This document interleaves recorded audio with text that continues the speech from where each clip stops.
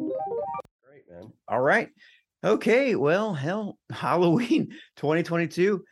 Thanks for tuning into the American Hauntings Podcast, the show where we discuss history, hauntings, legends, lore, and everything paranormal. I'm your co-host, Except for Cody this Beck. week. Yeah, I am right. I'm your co-host, Except Cody for this Beck, and with annual me show. Yes. is my co-host, author, historian, crime buff, and the founder of American Hauntings, Troy Taylor. And you can already tell this episode's a little bit different than what we're doing. Yes. I'm not as serious as I usually am. Right. And because I didn't Troy have to do my death metal voice or anything. You didn't, and it's because Troy. So we've been. I feel like you and I have been trying to find our footing on what do we do for Halloween, what do we do for the end of the year. We usually want to talk about horror movies and list of things, and we went through a lot of decades, and we typically go through our favorite horror movies for the end of the year. But you suggested something. The first year we did like ghost stories, like our personal ghost stories. Yes, remember? yes. And then we started doing the movies, and then we started doing the end of the year thing. But the end of the year thing is just for this year, for 2022. The Halloween thing could be anything, and we did like favorite ghost movies, and then we did like 2000s, 90s, 80s, and then 90s and 80s, and now we decided we even did the 70s, didn't we? I think that's where we did it. Is that where we left off? We decided to do something different this year because it was getting to the point where Cody was getting lost when I was getting 70s. I was getting like, so bored. Yeah, I know. But Troy, you came up with this idea though, and you had a great suggestion. And so do you want to talk about a little bit like what the theme is and how you pick some of these? Well, we decided to do Cody wanted me to pick a theme. So I decided to pick a theme for this year to be religious horror films. We've talked about that a little bit in just average conversations. We've talked about it in our year-end things because it's one of those things. It's a subgenre of horror films that I really like. Because they're just, they're all over the place. They can be anything, they can be, exorcism movies, they can be, cult movies, they can be, folk horror, and you always love that shit. So, we thought, well, let's do that. We talked about some of these movies before, but there were a few that I had on my list that I knew that Cody hadn't seen. Mm-hmm. So he got a chance to go and watch some different movies and get into some stuff. And we thought, I just picked my 10 favorites. I mean, there's a zillion of them. I mean, there's a ton of them. So was this the way you sent them to me, was this in order of priority, or was it just like not really 10? Not really. Okay. I was wondering that. No, I just I didn't want to try and put them as this is like a ranking best one or anything. I just said that, this is 10 different ones, 10 that I really like, and that we could talk about. So okay, and The Exorcist is not on the list because I put that at the top. That was too easy. And that's always going to be the top of any best of religious horror film. It's the scariest horror film of all time. Yeah, it's always going to be on tops of my lists of any kind, pretty much. And so we didn't put that on this list because we've talked about it endlessly. I mean, we've talked about that movie a lot because even last Halloween when we did the 70s. And that was, of course, on the list for 1973. And then our hot take was, our hot take was Deliverance. Remember? Oh, yeah. Was it a horror movie? Was it not? Yeah, that was a horror movie that's not billed as a horror movie. So, but anyway, so The Exorcist is not on the list, but there are a couple of things that are in that ballpark, like the first one I put on the list. Sure. Well, can I just say real quick, if anybody comes at us and says, why didn't you put The Exorcist on this list? I'm going to say, why didn't you listen to the entire episode? So I'm calling people out real quick for that. But Troy, something I wanted to do with you is normally I introduce like fun facts from IMDb and who knows if they're facts. This year I decided to do something a little different. You went to Wikipedia instead because that's all facts. No, went back to IMDb. I wanted to read you the very first tagline for each movie. Oh, awesome. Okay. I just thought like you'd find it funny. And I was gonna say, like, can Troy guess them? But like these are so I dumb. got the list in front of me, but maybe somebody else can try to guess them. Sure. So you give it and we'll give everybody a chance to play at home. How's that? Absolutely. Okay. So for The Exorcist, the first tagline on IMDb is the movie you've been waiting for, ... without the wait. I don't know what that means. I What don't. does that even mean? That's the first tagline. Maybe it was the re-release with the crawling down the yeah, stairs. I'll bet it was that they did that anniversary re-release with Right. some of the footage put back in the spider Yeah. walk. And Yeah, so yeah, and so I yeah. just took That everything must be it. the very first tagline from each Okay, movie. That's what okay. I took just to I'm be gonna say I hilarious. don't think that's the original one, No, but yeah, it can't okay. be. But anyway, No, it okay, can't be. kick us off with our first movie. Okay, so I decided since we talked about The Exorcist, I would keep an exorcism theme. And for the first one, I did The Exorcism of Emily Rose. Mhm. I really like this movie. It is one of those based on a true story movies. It's based on the exorcism of a girl named Anneliese Michel from Germany, who went through a like 6-week exorcism and ended up dying. Well, she had epilepsy and schizophrenia, and I think she, because of her really strict religious upbringing, came to believe that she was possessed. And then her parents, also devout, and the priests involved, I think they fed into it. That's what I think. And unfortunately, she died of starvation because she couldn't eat during the exorcism. And anyway, in real life, the German authorities brought charges against the priest and the parents and put them on trial. Did the trial end the way that it did in the movie with like time served and they called it a win? It did, because the prosecutors really felt that her parents had been punished enough. And even though they really felt that they had been, negligent, because there wasn't a medical doctor involved in the case, that they gave him a suspended sentence because they didn't feel that they'd done it on purpose. And they really believed it. Plus, they played all these recordings from the exorcism for the jury, and that kind of screwed up the jury a little bit too. But did you hear those recordings? Oh, I've heard of them. They're online. You can find. Are they crazy? Pretty scary. Yeah, they're pretty wild. But but I don't know that that's proof that she was really possessed. But it was an interesting story, and then they took it and they turned it into they set it in the United States, but it basically the story is pretty close to the same. Jennifer Carpenter plays Emily Rose. That's was Dexter's sister. She's amazing.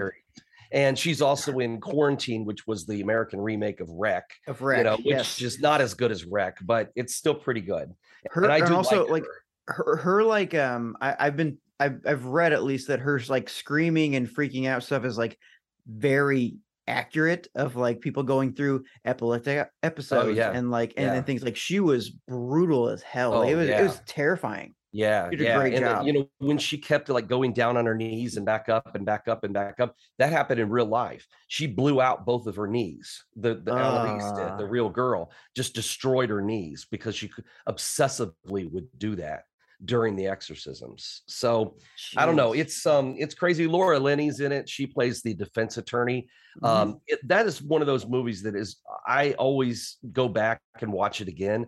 And it's definitely worth a watch and a rewatch. If you haven't seen it, definitely see it. If you haven't seen it in a while, watch it again, because I think that's a winner. So I love it. And we've talked about it before. Like I was going to say where these movies are available, but they change so much. I know. Just Google somebody goes back and listens, it'll be gone. Exactly. But Troy, what I will continue to do is the tagline for this movie. Yes. It's just based on a true story. Okay. Well, that's fair. So sure. Yeah, there are a lot of them, and there are a lot of them we didn't put on this list that end up the same way based on there are a couple I want to talk about, but I feel like I might sprinkle them throughout just to see like what your thoughts are on them. But let's go on to the next one. Well, the next one is one I think we have talked about before, because we're both fans of the director after Hereditary, and this was Midsommar. And this is the movie that I've talked about repeatedly about how much I disliked it when I first saw it, because I saw it like 6 months after I had seen Hereditary for the first time, and I just assumed this would be a similar type movie, and then it wasn't. And I was like, "What the hell? What happened?" Do you see the similarities? So I apologize for interrupting you. No, you're fine. Do you see now the similarities between Midsommar and Hereditary, or as far as like the direction from Ari Aster? Like, do you kind of see commonalities now? It now, yes, I did. And when I rewatched it, I could see the things that were, embedded in Hereditary. But then this was a completely different story, and I really dug it the second time. And I've watched it a couple of times since then. I think it also helped that I watched the director's cut the second time. Oh, okay. Makes a difference too. First time I saw it, is it just longer? It's got more stuff, a little more explanation to everything that's going on, and just a little bit more depth to it, I thought. And so I liked it better. And I think my expectations were different when I saw it the first time. And then when I went back to rewatch it, then I really liked it. And like I said, I've watched it since then, but this is not your standard religious horror film though. No. This is about a couple that are a really screwed up couple, let's be honest. Yeah. Who end up going on a trip with friends to a Midsommar festival in Scandinavia, only to find they've been lured into like pagan cult rituals. And it's very detailed, it's very strange, and it's almost like hallucinogenic in some parts of it. People get drugged. It's very much so, yeah. And so, yeah, I really like this movie. It's one I could go back to. And the opening scene of this movie is insane. One of the best in horror films ever. I mean, it is like in the top 10 of cold open horror films. My boss looked over at me when we were seeing our screening, and he goes, "What the fuck did you bring me to?" And I was like, "Dude, I don't know." But okay, so Troy, I have two questions for you. Yeah. Do you like, and this is a very broad question, do you like Midsommar or do you like Hereditary better? I still like Hereditary better. I do too. I find there's so much going on in Hereditary that you can watch it like four times, several times. And yeah, you can watch it several times and see different things. And sometimes if I'm watching it with somebody who's a newbie, I will point out some of those things, like the grandmother standing in the back corner of the bedroom and stuff, and that you don't, just on the first watch, you might not see, and the plot, I find the plot makes more sense the second time around as well. Over the first time, because the first time you're watching it and you're just trying to let it all sink in, and you're picking up all the shock value of it, like well, let's just say a telephone pole, and that's all we have to say, which also would go into my list of like first deaths in any movie. Troy, don't lose your head about it. It's nothing too crazy. Exactly. So yeah, I mean, this guy obviously knows what he's doing. I'm not a fan of everything he makes. I did not like The Northman as much as I wanted to like it. I did not. But I do really like, Midsommar, and it is a great religious horror film, I think. He's very deliberate in what he does. I'm curious. Okay, so my second question would be, for Midsommar, had the tourist people not fucked up so much, would they have just survived the entire thing, or was the entire plan for them to be people that were a part of the ritual sacrifice kind of thing? That's a good question, because it was supposed to be done by chance, and not everyone who died was one of the tourists. I mean, there were locals there on the property, right at the compound, who were also part of the sacrifices. So my guess would be that it was chance, and if they if their number hadn't come up, it probably would not have, I don't know what would have happened if they survived, because they would have told people about what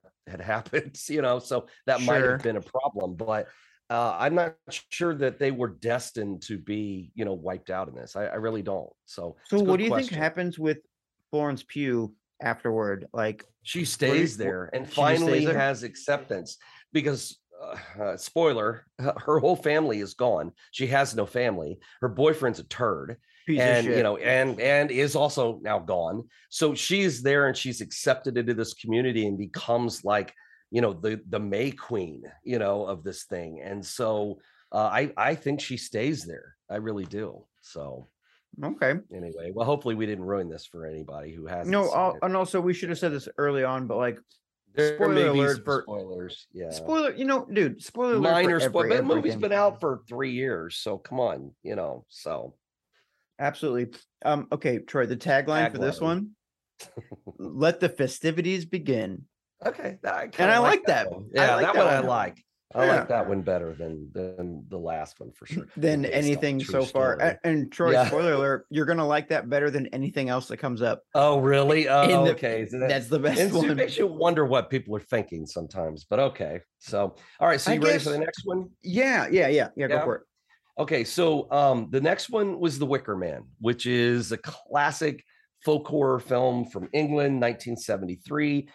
It's got Edward Woodward, who played the Equalizer on TV. That's what American audiences know him best as.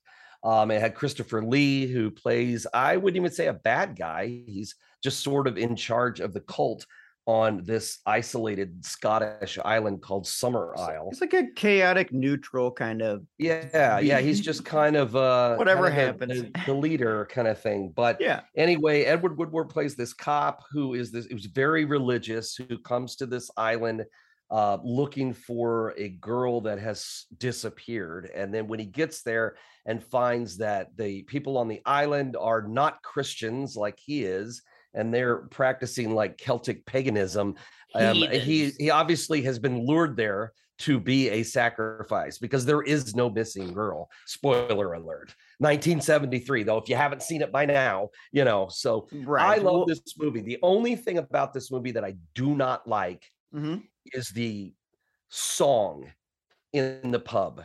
Okay. I don't like it, and it goes on too long, and I find it super annoying. Other than that, I like this movie a lot, and it's certainly better than the remake with Nicolas Cage. Yeah, so that was two questions. The bees, yeah. Well, that was two questions I had then. Okay. Was pretty much okay. Well, I guess one kind of bigger overarching thing is, yeah, you and I talked about an article once that talked about Ari Aster with Hereditary and Midsommar, and it was I think it was Paranormal Activity and The Wicker Man, kind of like stealing those ideas. So how do you feel about the Wicker? Yeah, how do you feel about The Wicker Man versus Midsommar? And like, what do you think about that article? Well, no, it was a really interesting article, and I found that some of the stuff in it did match up, but you can't. I find when you take Midsommar and it's a folk horror film, so it's gonna have elements of other folk horror films like Blood on Satan's Claw, and this stuff that has become known as classics. The famous tropes. Yes, this is one of the big folk horror films. So you're always going to find pieces of The Wicker Man in anything else that's folk horror, because you're talking about, some kind of paganism,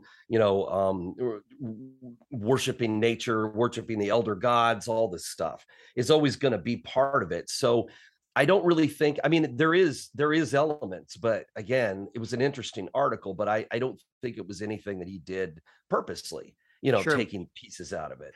Well, it's also like, what's the problem with like drawing on your influences? No, and there isn't. I don't think there is. I think this was just a guy who didn't like Midsommar and just decided to rip on it, And so when I think I read that like the first time I'd seen it, I'm like, oh well, no wonder. And then I'm kind of like, wait a minute. I think you sent it to me and you were like, this actually made me like think twice, kind of, or something like that. Yeah. So, but no, this is a classic. It really is. And it is a good movie. I like it. Sure, it's dated. It's 1973, but it's still, you've got to expect a little of that. And the early 70s is when, folk horror really became a genre of its own, and now it's just seen a resurgence in the last few years, and that's starting to cool down a little bit now. So this was what, 13 years before I was born, something like that. Yeah, right, exactly.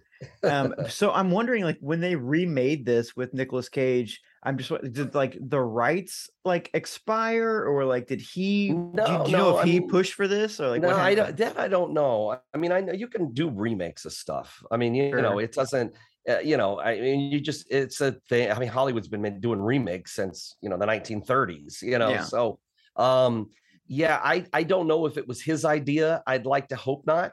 I could see it being his idea. I can picture like the original writer of this stuff, like rolling over in his grave. I've tried to rewatch it because I like Nicolas Cage. I do like him. Something. He is insane. And I do like to watch his movies, but that one is But that's just one of those that's just really tough. And the thing that bothers me is there's a whole bunch of good people in the movie. I know. There's great actors in it, but the movie just sucks so bad. And he's chewing so up the over scenery. the top. Yeah, in it. You can't picture him as the Edward Woodward character from the original, who's very staid and reserved, and he's stoic just nuts, you know. And the bees, you know. I mean, come on, man. But it's fun to watch once. You got to admit, it's fun to watch. It is, and that's a train wreck. Yeah. And that's how I was introduced to the movie in the first place. Because no kidding. I didn't know. Well, that's the thing about remakes is they introduce stuff to a new audience, and sometimes that can be good, sometimes it can be horrible. I mean, it's something like The Evil Dead, the remake. That's a great place to start because that movie is scary as hell. And the original Evil Dead is. It's campy, made on a shoestring. The original one was done seriously. It's 2 and then Army of Darkness that became corny. The first one is not done out of comedy, you know, and it's just that it comes across comedic because, you know, of what little money they had to work with. But they made that movie when it came out. They made that movie on like the amount of money I have in my pocket, probably now. You know? Exactly. You borrow money from friends using his mom's car, all kinds of stuff, you know. So, what is it? Friends, families, and fools, I think is what they say. Yeah. Okay, the tagline for this, there's no way to guess it. From the writer of Frenzy and Sleuth, Anthony Schaefer's incredible occult thriller. Okay. Well, that meant something to back then to a British audience. Of course. So yeah, right. With that. What's all this then? Yeah, right. Yeah. All right. What do you got? All right. So the next one I put on the list is The Omen. Even though, and I know we did a Patreon only short podcast about The Omen and the Antichrist and all this stuff, and it's hard to say. I mean, it is a religious horror, but a lot of people think it's based on the Bible. But David Seltzer, the writer of this, just made it all up. Show me the 666. I know it's really fun. It's a really fun movie. I mean, it really is. Damien Thorne is this little boy who's been replaced at birth. Is taken in by Gregory Peck, who's and listen, when you do Gregory Peck, you put him in a horror film in 1976. This was a big deal. Dude, He'd never done anything like this before, and it gave it so much more gravitas than it would have otherwise. But then you got Lee Remick, you got David Warner, and then you got the kid. And so his wife's having a baby. He's the ambassador to Great Britain, and his wife is having a baby, and the baby dies. And this priest, sketchy priest shows up and says, "Hey, we can, let's just not tell her we've got another baby. You could just replace it." And then it turns out that it's the Antichrist. Yes. And then eventually he has to be convinced by David Warner, who is phenomenal in this movie. Everyone's phenomenal in this movie. He's always funny and he's always great, but he's really great in this, and convinces him that he's the Antichrist. And that scene when they go to the graveyard and they find the skeleton of the jackal in Damien's mother's with the dogs and stuff. Dogs. Yeah. Oh, when the dogs attack and he falls on the fence and it goes through his arm. Oh my, that is a great scene. And there's just so many classic scenes in that, like with the nanny climbs up in the window during Damien's birthday party. It's all for you, Damien, and then jumps off with a rope around her neck. And that's how I want to go out. It's good stuff. It's good stuff. And can you tell me, it's a great movie. It's one of my favorites. Can you tell me, like we've talked about this a little bit before, but like, what did this movie take from the Book of Revelations, and what did people then take from this movie and push out as fact? Yeah, well, because I thought there were some things. It took the idea of the Antichrist out of the Bible, even though it's only mentioned a couple of times. But, and they'll talk about the beast and there's some other stuff, but mostly all the lore in this, like, how he was going to be born in the court of, St. Michael and all. Would they? Oh, it must be England, and he was going to rise out of power and politics and all this stuff, and all this stuff was, and the 666 on the back of his head, and how he was born from a jackal and Satan and all this stuff. That's just all made up for the movie. And so then people now, there are churches who like teach The Omen, thinking they're teaching the Bible and the end times. And, and I just recently, a minister of mine, or not a minister of mine, a customer of mine who's a minister. Okay, there you go. Listen, he's a Patreon, so he's probably listening to this. Oh, hell yeah. But we got together and we were talking about it, and he was talking about agreeing with me on this. But he had some other insights about some stuff, which was really interesting to hear him talk about it. But, he understood my skepticism on the whole thing, because Revelation was meant to be, none of it's meant to be taken literally. It was like a protest letter that was written that covered things at the time. The Antichrist was like Nero, the Roman emperor and stuff. It wasn't what people believe that it is now. And so it doesn't matter. This makes for a great movie. Of course, yes, movie. Of course. There are no 7 daggers or anything to kill the Antichrist with, or anything. It's just a great movie, so I always recommend it. When people, when they go really hard, especially on Book of Revelation and stuff, I'm like, listen, I've taken acid before too. I get it. Right. Imagine if I had a pen at that time. Okay. Actually, okay, I kind of lied. This is a good tagline too. Okay. It's all capitals. It says "Our final warning," and I do like that for the movie. Bad. Yeah, for the movie. Bad. Yeah, and especially because at the end, with, him holding his hand and stuff, and knowing what's about to come. Troy, okay, this next one. Listen, I messed up. This is the one I missed. I didn't get to see, and really? it sounds bizarre. Well, you've got to watch this, man. It's really good. I watched 3 movies today, but I missed this one. Tell me everything, please. All right, so this movie, the next one on the list is Prince of Darkness, which was written and directed by John Carpenter. Donald Pleasance is in it, of course, as always insane as he always is. And then there's some like TV people from the 80s that most people won't recognize today. Like the lead, I don't recognize Jameson other names. Parker, and he was in a show called Simon and Simon, and they were like detectives. And his brother was Major Dad or the doctor from what was the name of it? Oh gosh, This Is Us. He was the doctor who delivered the triplets, so they were in the show together, but he's kind of, I don't know what he does anymore. I don't know what he's up to these days, but this was the second film in what Carpenter called his Apocalypse trilogy. The first one was The Thing, which I know you've seen, but the ending is amazing, very dire. And then the third one in it is In the Mouth of Madness, which also has this horrific, grim ending too, where I'm sorry. I'm sorry. What is the second one? What did you say? So this is the second one. Okay.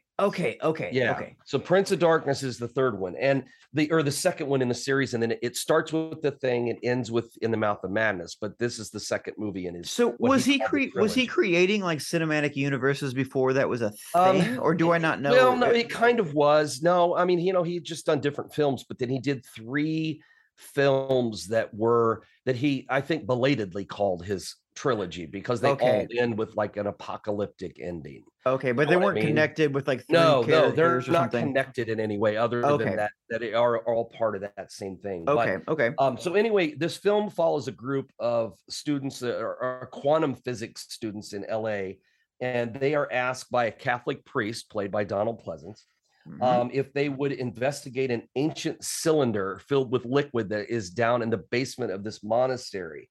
Okay. And then they come to believe that inside this, and it's leaking. And as it's leaking out, it's causing havoc to start spreading from around the church through LA, and eventually, if it's opened, out into the entire world. It's like an alien kind of thing? No, they believe that it is a sentient liquid embodiment of Satan. Like Satan was not a real physical person. It's this, whatever this is, and it was bottled up and put into this thing to stop it from destroying the world.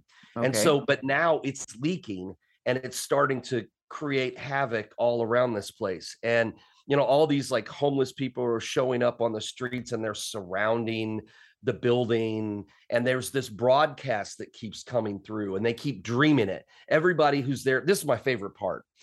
they're everyone who's there at the church doing this round the clock investigation of the cylinder keeps having this dream where there's this figure walking out of the front doors to the church, and it's all in black, and it keeps saying, this is a broadcast from the future. We're trying to get you. We're trying to reach you so that you can put a stop to keep this from happening. And it just keeps happening. It just keeps giving this. They keep having this dream. And actually, since you haven't seen it yet, and you've got to watch it, I'm not going to spoil the ending for you. Okay, thank you. And it's on Peacock. Like, I know that. Yes, so, it is. It is. Oh, and yeah, you really should watch this because it is a really cool. And I mean, there's some hokey 80s special effects, sure, you know, but overall, the idea of this thing, and it's down in this basement, and it's like up in the front of this room, and it's completely surrounded by like crucifixes and stuff, trying to hold it in. You got to watch it. It's really good. I love this movie. It's one of those ones I rewatch periodically. Well, let's put it this way.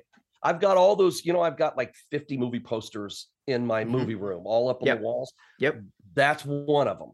So, and I only pick my favorite stuff to hang up in there, and this is definitely on the wall. I love this movie, and I'm sorry you didn't get a chance to see it, but now I want you to, so I'm not going to tell you how it ends. No, good. So I'm literally going to go watch it right after this. Yeah, I watched you got 3 movies today, and I'm ready for this one. And if anybody who's listening, if you haven't seen Prince of Darkness, you got to watch it, man. It's a great movie.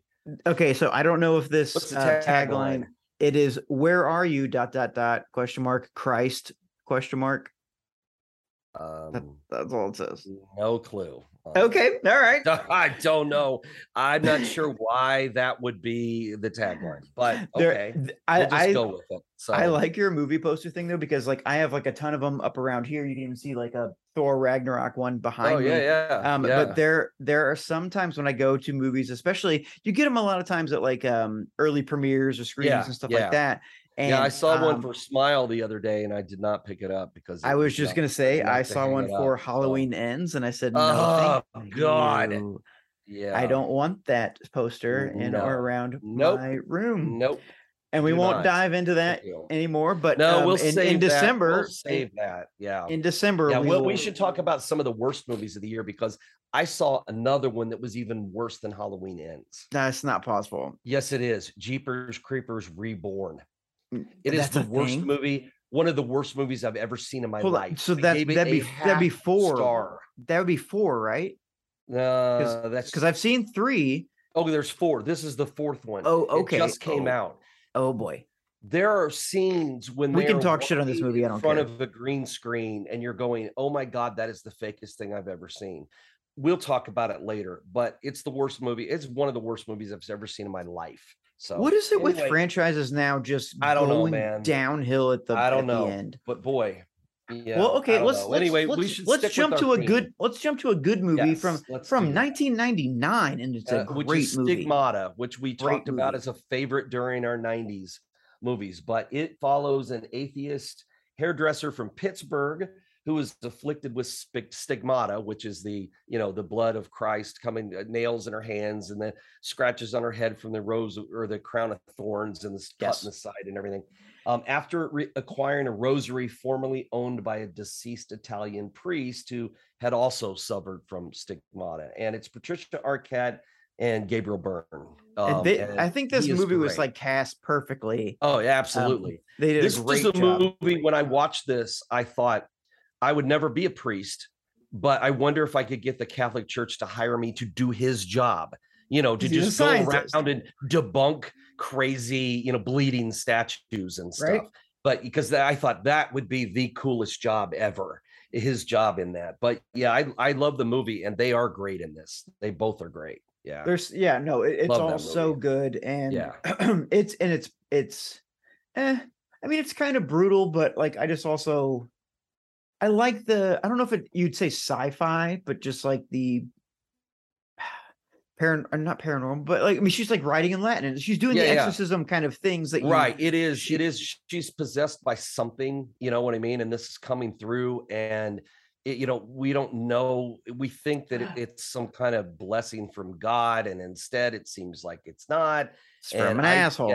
Yeah, I really like that movie. You I know think they something did I a was thinking of fantastic when job. I watched this that I wanted to talk to you about is okay, so Are what you if gonna like bring up what I accidentally said about Felicia that time?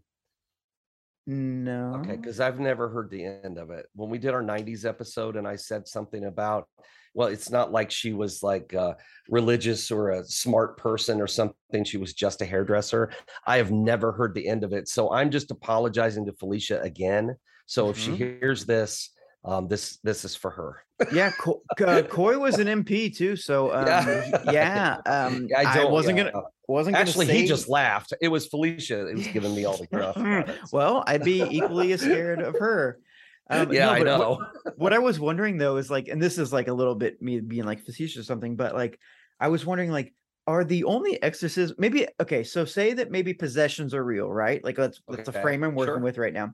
Sure. Okay. What if the only ones we hear about, and this movie kind of messed it up whenever she said all the demons that were inside of her, but I was wondering, I was like, what if the only ones we hear about are the ones where they're like practicing or don't work? And what if the ones that are perfect are where a demon just takes over somebody completely and that's our politician or whatever? And it's like we only hear about it when they can't quite figure it out. So they're making somebody like jump Yeah, in bed well, and that freak out wouldn't and all that surprise shit. me. I think that almost everyone in Washington is possessed by Well, something. that was the So, thing. I was like, why? I was the like, why demon would named demons? greed Yeah, and I was like, why would evil and demons be so lies and bad yeah, at I it? don't know. And I was like, Yeah, why would demons be so bad at it? But then and you'll spoiler alert, but at one point it says, yeah. I am Lucifer. And I was like, okay, well, if you're the devil, No, you should be he able to doesn't have take that over kind of time. somebody. Yeah, Right. Yeah, he doesn't have you that kind of time. delegate. He's a Yeah. manager. Yeah. Yeah, You exactly. delegate Come that on shit now. out.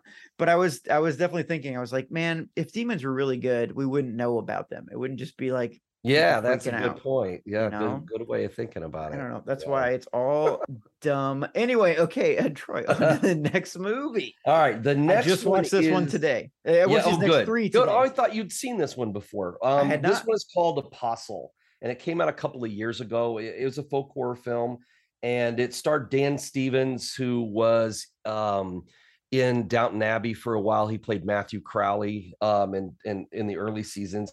Michael Sheen, who's been in a Yes. zillion things. And it was a Netflix movie, and it follows this British man as he attempts to rescue his sister from a cult on a remote island. And I really like this one. It's dark, and he's not exactly what you would call a heroic character by any means. He's thrown into He's kind of an circumstance. asshole, you know, Yeah. and he's coming to do this, but it's not. It's almost like it's not out of the goodness of his heart. You're not rooting for I don't know, him man. He's just necessarily. not a good. No, he's hard to root for. But everything that's going on the island is so messed up and twisted that I really like this movie. I did But too. I'll be honest with you, I was torn between this one and Ritual, which was another movie that I had We've talked about that one too. and I loved Ritual, and that one I think those guys are a little easier to root for than he is, and it's a different kind of religious thing, but also folk horror. But this one, I know I included this one because it just seemed like it was more, religious oriented, and I do really like it. So I think I what'd kind you of think of it? so since this was just released in 2018, like I don't want to give too many spoilers, but it's I don't know, is this a Netflix original or is it just on Netflix? I don't know. It's just the only place I've ever seen it was on Netflix. I think they probably bought it from else. whoever.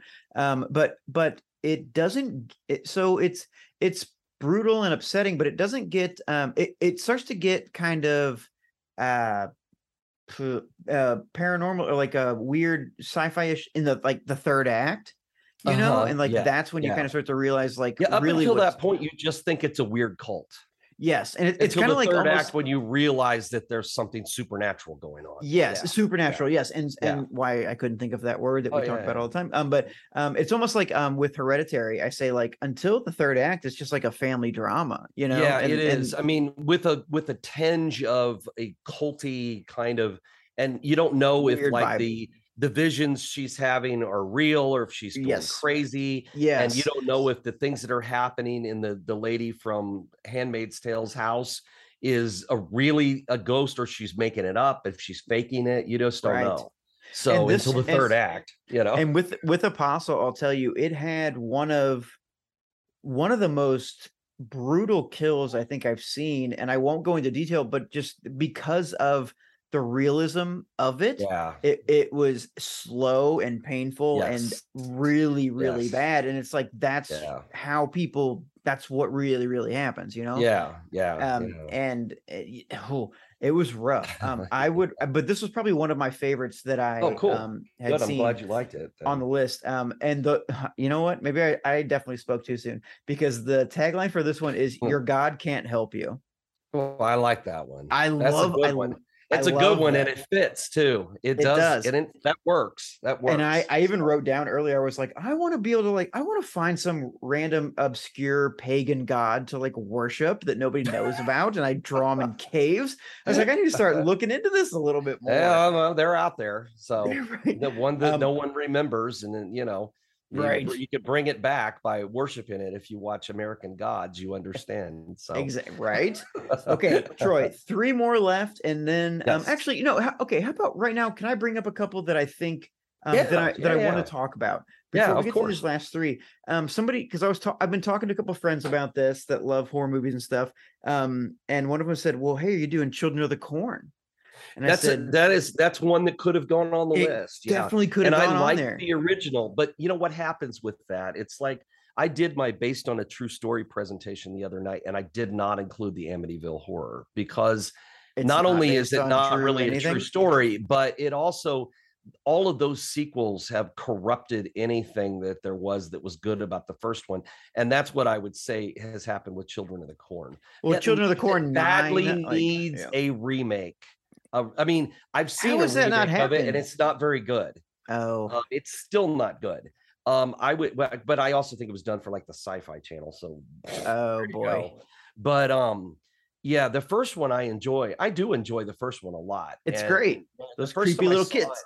Yeah, the redheaded kid that played Isaiah or Malachi. Isaac was the little shorter, that has a kidney disorder, and that's why he was so. I was going to say, is he 12 or is he 40? No, he was he was in his 20s when he did that, and he was supposed to be 12. Got it. But Malachi just scared the crap out of me. Yeah, and I do like the first one. I do, and it's Peter Horton and Linda Hamilton, who both went on to pretty good careers, but in that one they're not right. So, and it's actually, that's a movie that I actually like better than the short story, which I don't say that very often with Stephen King stuff. But in the short story, the couple in it hate each other, and it's mean and nasty, and they're always cutting each other down. So it's hard to take it seriously when he's trying to rescue her from the Children of the Corn, because they hate each other anyway. So that movie's a Stephen King. It's a short story. Yeah, I didn't know that. They blew it up into a longer film. But I actually like the first one. It's 80s corny, but it's good. It's got some good imagery in it. Corny. Yeah. It does. It does. Yeah. It's great. And you talked about Amityville Horror. My good friend Ryan Reynolds, if you guys don't know, look on Cinema Blend's YouTube. God, that's so awful. No big deal. They did that remake with the impossibly good-looking George Lutz, who was like a schlub in real life, and it's Ryan Reynolds. No one had abs like that in the 70s. No one. And no one does today. Melissa George, I know, right? So the other one, anyway, my best friend's Ryan Reynolds. The other one I was gonna say, it's like me and Idris Elba, right? So exactly. My friend, I'm obligated to see all his films because we're such tight friends. No big deal. Big deal. He's blocked them on my text, but no big deal. But another one that I actually hadn't considered, but when it was brought up to me, I was like, oh yeah, that's interesting. As Above, So Below. Yeah, that's a good one too. I honestly didn't consider. I wouldn't have thought of that, but I could have. Yeah, we certainly could have put it on the list, because that's a bizarre one. It is, and it's one of those found footage movies actually worth watching, because they do pop up every once in a while. Speaking of which, there is a documentary on, I think it's on Shudder right now, called The Found Footage Phenomenon. And there's also another documentary that's like the making of the original Paranormal Activity movies. That's really interesting. No Because they shit. talk to everybody involved and how it all came together. And that's a good one. So there's a couple of good documentaries out there on found footage, but found footage is a real one of those dividers with a hit lot or of people. miss. Yeah. And I often like them. It just depends. It depends on my mood. And then it depends on how badly they ruin it at the end, because usually in the very end of the third act, it goes to hell. But well, I just watched one recently that was just on. What was the title of it? Do you remember what it was? Something about the mountain. Was it the one I sent you? That was like, it seemed like that was good. Thing. I liked that. That was so well done. It was good. Yeah. And that wasn't a new one. That was a few years old, but I really liked it.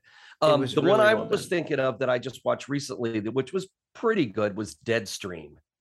Have you seen that yet? No, I'm not familiar. Okay, it's on Shudder. It's a Shudder release, and it's about this guy. He is like a YouTube influencer, but he got into all kinds of trouble and got lost his big following and stuff. So he's trying to get him back. And he has this stupid show that he does. It's kind of a jackass kind of show. And he decides that he's going to, even though he hates ghosts and things, he's going to spend the night in a haunted house and live stream the whole thing. And it starts off, like really annoying. And you're thinking, God, this guy's annoying. But that's the whole point. But it actually gets good and turns into almost like Evil Dead by the third act.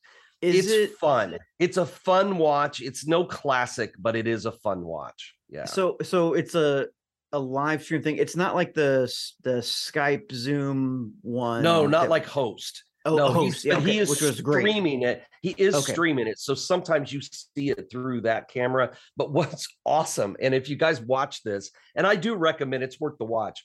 Make sure that you're reading the comments on the side, because they've got comments going. It'll show like his live stream. It'll have comments on it going over on the right.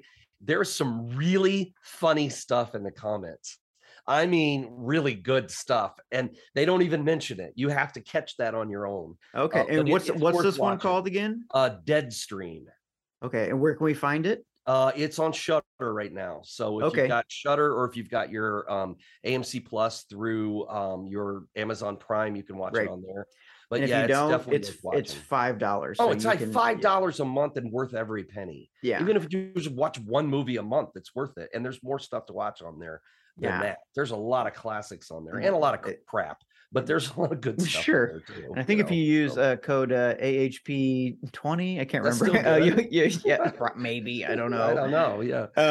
Okay, Troy, we have 3 more left. Yes. And you want to go ahead and just dive in? Yeah. The next one I put on the list was one that I knew that you probably had not seen. This is the last one I watched. That unless you're my age and watched it in the 80s, you've never seen it, because it's not one that most people think of, but it's called The Believers. And it was a John Schlesinger film, and it's Martin Sheen is the lead. And it was based on a book that I had read a couple of years before called The Religion, and they decided to call it The Believers. And Martin Sheen plays this police psychiatrist that he specializes in. And his wife dies in an accident, so he moves to New York and she gets electrified by milk. Oh God, she gets fried by a toaster while standing in water. That's a hell of an opening. Standing in milk. Milk. That's right. That's like another one of those movies with like the shocking opening. Yes. Anyway, he moves to New York and he gets mixed up in. They come to him for advice with like these cult ritual murders. And it turns out that he has more of a connection to it than he knows. And I don't want to give anything away, because I know it's a 30-year-old movie, but it's like a sleeper though, because most people have not seen this movie, and it is worth watching. It's a really good movie. Jimmy Smits is in it as that detective, a real young Jimmy Smits with the snakes. Oh my God, it's such a good movie. And it goes in directions you never expect. You don't expect it to what's happening. You just don't see it coming. I really like this, and I love that Jimmy Smits looked exactly the same, and Martin Sheen. My girlfriend was like, "Oh my God!" And I was like, "Okay, calm down." Good-looking guy, man. He always was. That's the thing. He's just older. I couldn't tell in guy. this movie. I was like, is he 25 or 50? But either way, I he looks know. better than I'll ever look. I know. He And looks doesn't he? great. He looks like Emilio Estevez in it. They look a Well, lot yes, alike. yes, Dad, yes. father and son look a lot alike in The Yep. Believers. So you could almost be like Emilio playing that one, 10 years later or something. But yeah, this is a really good movie. And it's another one of those movies where, without giving too much away, that what seems to be happening is so awful, but in reality, what the awful things they're doing is trying to prevent something worse. Yes. And that's not the only movie like that on this list. But it is, you just got to watch it, find it. But it was on Amazon Prime. It was on Amazon, and then I found it on Tubi or for free, but Tubi free something. One of those. Yeah. So it's out there. Just do a search for it. Like Cody says, this stuff changes so much. We don't want to send you guys to the wrong place because there's no point anymore. Just Google it. No, there isn't. Just Google it. You'll find it. But Cody watched it on Tubi just today. So I know that it's available right now. So if you hear this on Tuesday and you want to watch it some night this week, I highly recommend it. I honestly, I'm glad you liked it because I pushed our recording back because I wanted to finish this one. It. Yeah. This is the last one. Yeah. This one is the tagline is nothing can stop them. No one can help you. They know who you are. I don't think so. Not so much. No. I mean, a little bit maybe, but not the overall. No, it doesn't work. But people watch the movie. Yes, people get paid to do this, and then someone signs off on it, and they're like, "Yes." What happened to the good ones? Like, be afraid, be very afraid, or in space, no one can hear you scream. Right? Where are those? We had a couple that are all right, but most of these are bad. Really, even the good ones, I'm sure there's like, here's your $12. Yeah, true. All right, this next one, I loved. I love this. I love this. So had you not seen this before? I hadn't even heard of it. No kidding. See, it is one of those movies, and this was another one of those movies that is loosely based on a true story, if you can believe it. And I kept pushing it the other night. I kept telling people when I did that presentation, if you have not seen this, you have to go find this movie and watch it. And this is a movie called Frailty, and it came out in 2001, and it was directed and starring Bill Paxton. It was his first. Oh, he directed it. Directing. It was his first directing job, and he also is the lead in it. Matthew McConaughey is in it, and Powers Booth is in it too. Well, hell, Bill Paxton did a great job. I didn't know he directed this. And it's set in two different timelines, and it is very tricky. I mean, it all is revealed in the end, but I'm not giving this away. And I caught the twist about not seen it. I caught the twist about 75% of the way through, but I won't say what it was. But, well, it was almost like True Detective-y because it's just interviewing Matthew McConaughey. It is, and it interviews, or it focuses on a strange relationship between these two brothers and their father, who was just like this auto mechanic who one day believes that he gets a message from an angel who gives him 3 tools and gives him a list of people that are demons and instructs him to take his sons, capture these people, and kill them. Yes. And because they're brutal. Demons, and it is brutal. And you've got these 2 young boys, one's who like 13, the other one's That's like 10. why it's so brutal. And they're taking part in the murders. Well, one of them is, because one of them thinks he's crazy and the other one thinks he goes along with it. Right. And you don't know. So it's set, that's one timeline. And then it's set in the present day. And Matthew McConaughey is one of the brothers. Yeah. And he's walking the cops through. Yeah. Yes. And that's all I always wonder which of the brothers. Talking about how his brother is the serial killer who is still doing his dad's job, murdering people and burying them in the rose garden. And so that's all we know. And so, and it, like I said, it's all revealed in the end, but God, that is, I saw this movie when it came out because I love Bill Paxton and I love Matthew McConaughey too. Sure. But when I saw that it was coming out, I went to see it and it just blew me away. And I bet I've watched this movie 15 times over the last. This is one that I will definitely rewatch and I kind of toss it on rotation. Stuff you'll catch. Yeah. And I wonder, like, if I were those young children, which brother would I have been? Yeah, I know. What would I do? I know. Yeah, because you either go along with your dad, who's probably your first god, or you go against him, who you think is killing people, and like it's a lose-lose kind of situation for a child. Yeah, and your dad is patiently punishing you by forcing you to dig a pit in the backyard for 5 days. Yeah. Oh man. The tagline for this one, this is great. There are demons among us. I think that's it says it all that it needs to say. So yes. Yeah. This last one, I know you don't like it, but it was going on the list. It's one of my favorite films of all time. What I will say is I thought that Apostle did a better job than this movie of being a slow burn but keeping me entertained. Oh, really? Yes, I don't feel that way. But okay, dive in. I agree.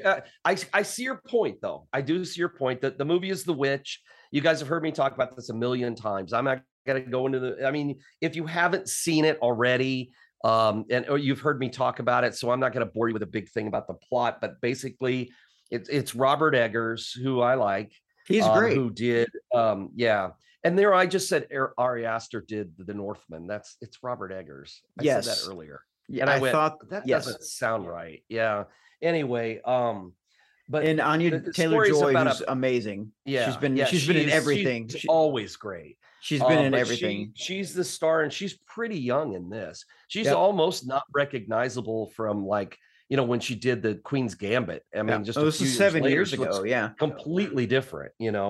But it's about this Puritan family that gets driven out of the colony settlements because they feel like that people in the colonies are now too loose about their religion and they want to be stricter. So they go out and start a farm out in the middle of nowhere, but there's something evil in the woods, and there is a witch in the woods.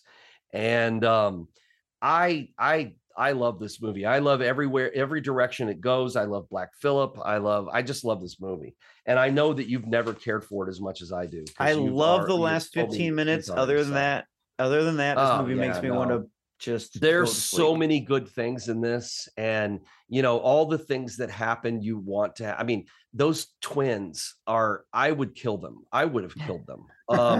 They're so irritating and so annoying. I want to feed them to something in the woods. But I do like this movie. I think the casting was fantastic. It looks like the time period, and then it has a volume of things to say about religious oppression and the oppression of women. And I think this is a great movie. So I love how it ends. It's just great. I love how it ends. And I love Robert Eggers. The tagline for this is a New England folktale, which works. That's simple and does the story. Yeah, it's all you need. There's one that I forgot that I wanted to talk about. Which one? Which would sorry, not on the list, but another one that somebody brought up and I thought would have been great. The Mist.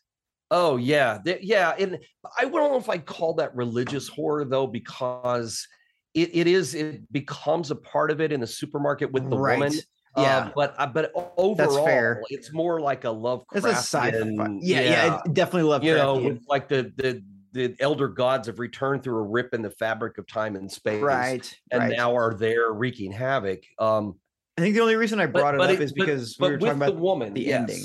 Yeah, well, yeah. So, because that part because you and I have talked about before, like, oh, this is how this shit happens. Like, Martha Gay Harden is phenomenal. Is pretty much America from 2016 to 2020.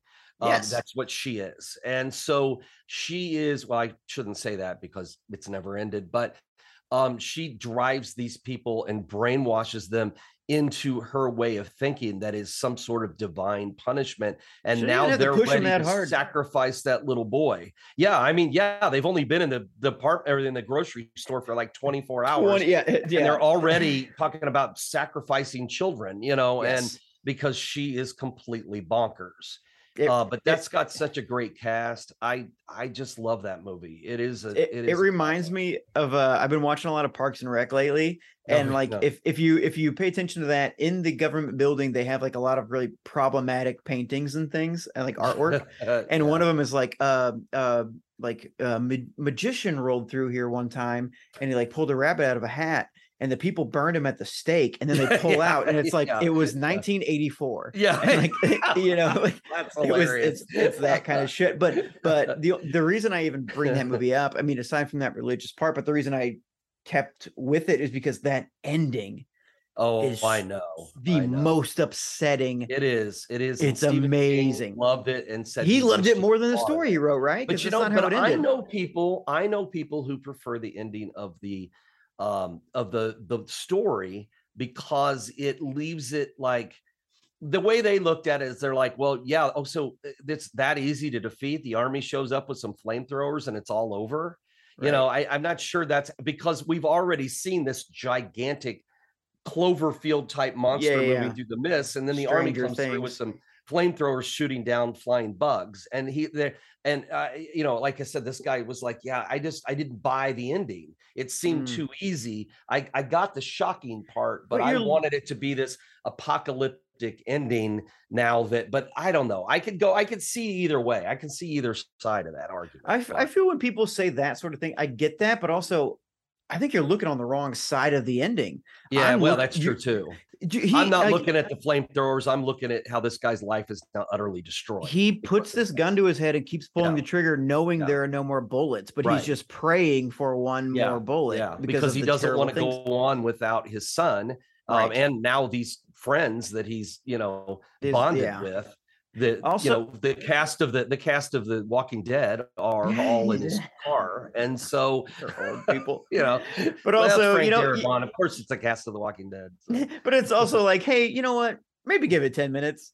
And I know. I kind of thought that too. I think I probably would have waited a little bit longer before I start until you're really Sternhagen in the back seat, you know, like the sweetest old lady ever. I think I'd give it a little more time when I really knew something was coming to get me. Then okay, I can see it. But also up until that point, no. From a practicality standpoint, this might be problematic. Put the two old people next to each other, shoot one bullet through their heads. They have old, fragile heads. You said that to me before, and I thought, did I? And I thought, well, I guess that's one way to go. I'm sorry. Maybe the kid too, you know. So why not? Well, he's probably got a thin put the kid up and in front of Laurie from Walking Dead and pull that trigger. So surely it go through that little kid's skull, right? Put your kid in front of you, and then you know what? If it doesn't work, okay, but at least you tried. Oh God, you know, I think I'd have given it some more time. I don't think I'd have jumped right on that. Just wait. I mean, you're a father. Would you wait 10 minutes? Fuck. Yeah, I'd wait until I knew I couldn't get away. Not that I'm just parked in a Jeep somewhere and think, oh, this sucks. Yeah, let's your shoot legs each broken. Other. Yeah, your legs broken. Come on. Yeah, I would at least given it the old college try. You know, at least you know. It's I don't know, man. Yeah, I know, but it is. But it works for, you know, to put a grim ending on. It's one of my, because I love sad endings. Upsetting ending. It's so they told Frank Darabont that they would, if he would change the ending, they would give him like another $1 million for special effects for the movie. And he said, no, I'm not changing the ending. Good on him. Lost cash for his budget because the studio really wanted him to change it and he refused. But Stephen King liked the ending. Yeah. Oh yeah, he loved the ending. He said, I wish I'd have thought of that. You know. Damn. So, but yeah, no, he liked it. But good for him. I mean, I could see the argument either way, but yeah, I do like it the way it ends. So. I mean, have you ever seen it in black and white? I think we've talked about this before. I think I don't remember. If you watch it. You might be able to find it streaming, but I know on the Blu-ray, and I kept the Blu-ray. I mean, normally a lot of stuff, if I replace it and I put it in my streaming bank, I just keep it, and I don't want the space. But I kept the Blu-ray because it has the alternate version in black and white. Of The Mist in black and white. Yes, okay, and it really works because it makes the monsters much scarier. Because oh boy, I mean, they're pretty good anyway, but they still have that kind of that CGI 1950s kind of rubber monster look, you know. Sure. And so now in black and white, it makes the whole movie really dark. And I mean that in both, you know, metaphorically and physically. It makes everything really grim. Sure. And not Game of really Thrones. Works. Yes. Right. It really works. So I recommend it if you get a chance to watch it that way sometime. Well, I'll have to check that out. I'm gonna put all these movies in the episode description because I know people have asked us about that a lot. Perfect. And so Troy, how many more episodes do we have for this season, for season 6? We will have, I'm looking at my sheet. We will have 1, 2. We should have 3 more episodes. Okay. And does that include our end of the not year our horror? Christmas end of the year movies. So that'll make it 4. So we'll have 4 left this season. That'll take us into mid-December like usual. And then we'll be off usually we're off until after Dead of Winter, right? Is that how we usually do it, or do we start back up again? I think we started up before. I think we started up last year. Okay. But well, anyway, we're gonna do whatever we'll be taking the holidays off, and then we'll be back. Yeah. And which again, speaking of, we'll be back. Did you? No, I was gonna ask you to see the Terminator. I'm kidding. Speaking of when we'll be back, October 31st, first episode of the new Patreon only series, which is now called Dead Men Do Tell Tales. No shit. Now, I'm not going to give away what the title of the episode or what the title of the season is. That's what we're going to start calling the series itself. The episode title, you're going to have to wait. Halloween Day, it will be ready to go. Okay. All right. This is so everybody, you're learning this. You heard it here. I'm learning it. If you're not signed up for Patreon, you need to get signed up, because this will be your chance for the brand new season to start. I'm not doing a teaser, anything. We're jumping right into the very first episode. And it's a good start to the season. It is a season. So, but I'm not going to give the name of it. I don't want to give anything away. So get signed up for Patreon, patreon.com/American Hauntings. Well, I love it. Okay. So we have that all figured out. You got your movies, y'all. If you have movies you think we should talk about that maybe aren't mainstream. We can jump into that a little bit at the beginning of our year-end thing. We could talk about if anybody's got any suggestions that we didn't include that you are not, the big mainstream ones, that indie movies or something. Yeah, absolutely. Because we could have put Saint Maud on here, which I didn't love, but I know a lot of people did. There's a lot of other stuff we could have put on there. So if you've got something you want us to talk about, we'd be happy to, maybe when we, get ready to kick off our year-end thing. So, just don't be mad if you send us a movie and we bring it up and we say, this movie sucked. That's why we didn't put it on our list. So that's why it wasn't on the list. You're going to take your chances with this. Roll the dice. Awesome. Okay. So Troy, you don't know that I'm going to do this, but I was talking to Packy Lundholm earlier, and so I decided, since this is a weird episode, and Packy's been trying to promote himself in weird ways, messaging people back and saying like, "Hey, listen, I'm going to just play us out with one of Packy's original songs." So what you're about to hear is one of Packy Lundholm's original songs, and we'll talk to you again in a couple weeks. We'll be back. All right. I don't care what Dave Grohl says. You can't make it in rock and roll. You can't put on a good old-fashioned show for the kids. You gotta comb your hair that way. You gotta watch out for what you say, 'cause you never know when your sponsors can hear.